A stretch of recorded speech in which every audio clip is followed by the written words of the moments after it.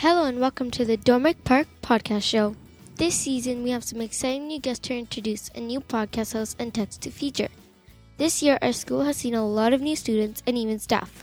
We thought it would be great to introduce our staff members to you and get a chance to get to know them a bit better to help build our community. We are your hosts, Ava and Sia. On today's show we have our school's youth care worker, Mrs. Megan Beck, joining us. Miss Beck, welcome to the show. Thanks for having me. I'm happy to be here.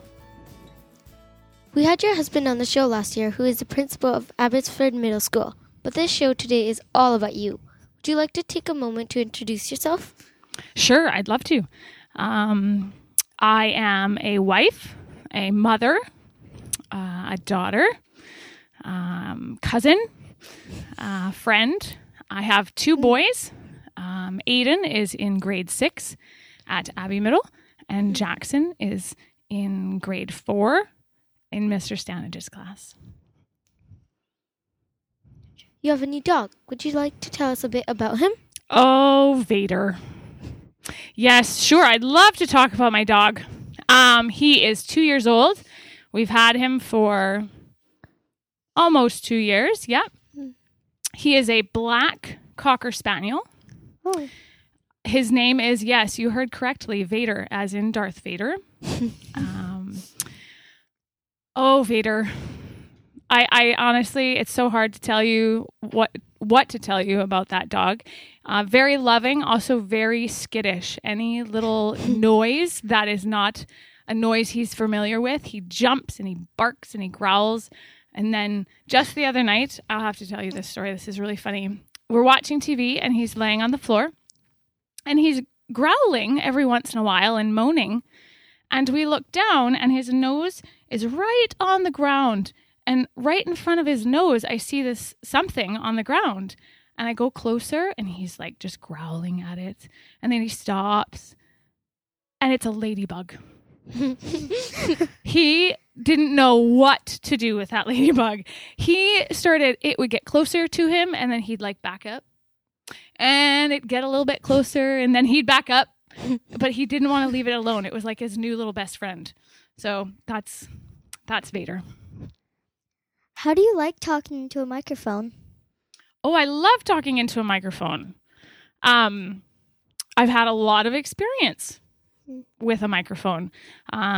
Most of you probably don't know, and maybe some of you do, but I do sing from time to time.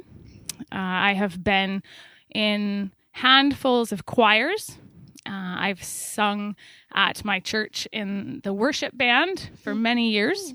I took private singing lessons when I was in high school. I even began writing a couple of my own songs, but they never went anywhere. It was just the beginning, but then I moved on in my life. So yes, I've had lots of experience and I do enjoy singing. So if you hear me break out in song in the hallway, that's normal. What is your role as a youth care worker? What is my role as a youth care worker? That is a good question, and it's one that I continue to ask myself all the time. In a nutshell, I work and focus my attention on the social, emotional learning piece of school. So that means working with students around emotions and feelings, working with students who struggle with behaviors of really how to express their feelings and emotions in an appropriate way, and just helping kids outside during the playtimes and in class if there's issues or problems between students. I get to be that kind of mediator. And I do a program that I'm just starting today. I'm really excited about it. It's called Roots of Empathy, where I go into a classroom, and I'm going into a grade 2 classroom this year. And I have a baby and a mom that come, and we teach about baby development and teaching about empathy through the baby. And it's lots of fun. The baby's name is Baby Adam. So he will actually be coming today. So I do that, and I do a ballet program where I take girls in grade 3 over to the Tabor home where they learn ballet, and then they teach the elderly folks in the home. And that is a lot of fun. and I do zones of regulation in the classrooms, and then I just help out, put out little fires here and there. What are some of the challenges you face as a youth care worker? Oh, challenges. Well, what is a job without its challenges? Because that always seems to happen. I think one of my challenges would be I'm a fixer. I love to fix problems. And when I can't fix it, I don't like it. And so if I'm having a hard time helping a student and I can't fix it or help them fix it, that is a challenge for me. That makes it hard for me. So, What do you especially love about Dormick Park? oh, what do I love? I love everything about Dormick Park. Everything. I love the students. You guys are all very, very special to me. When I talk to other people in my life about where I work, I refer to all of you as my children. You are all my kidlets. I love you all very, very much. So that is the first thing that I absolutely love about Dormick Park is all of you. I love the community. I love that we do things and we bring families together and we have fun. I love how accepting everyone here is of everyone, regardless of ethnicity or culture or background, anything. Everyone is so loving and accepting of everyone, and that is refreshing and a beautiful sight to see.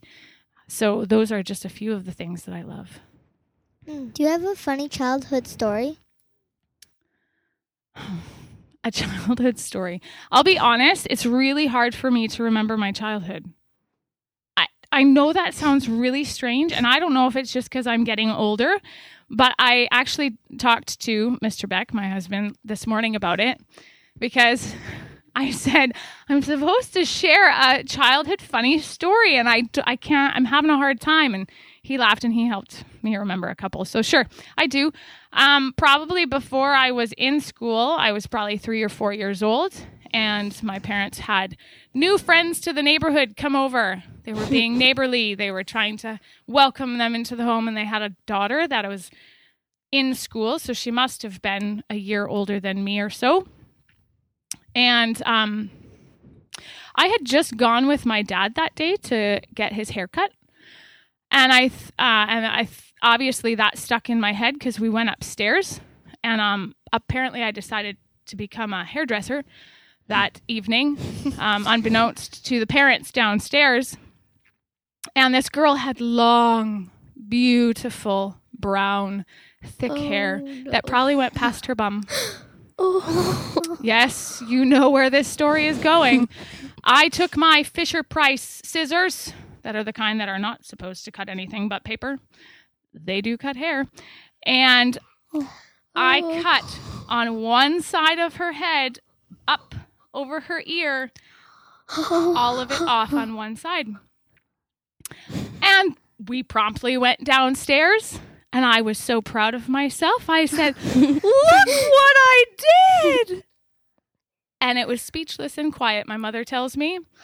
And the parents were oh so gracious.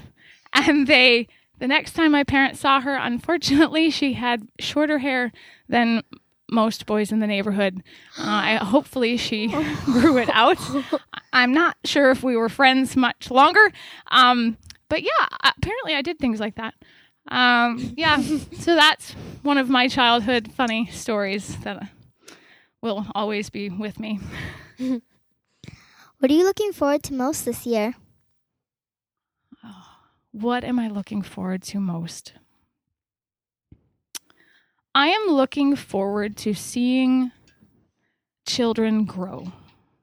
I am looking forward to seeing all of you grow as individuals, not only in your academic endeavors, but in your social relationships, in areas that you are working on, whatever that may be. Maybe that is learning to better express yourself and use your emotions in the best way that you can, in the most appropriate way. I'm looking forward, and I'm already beginning to see the successes that you guys are having, and I look forward to seeing more and more and more successes because I believe in each and every one of you.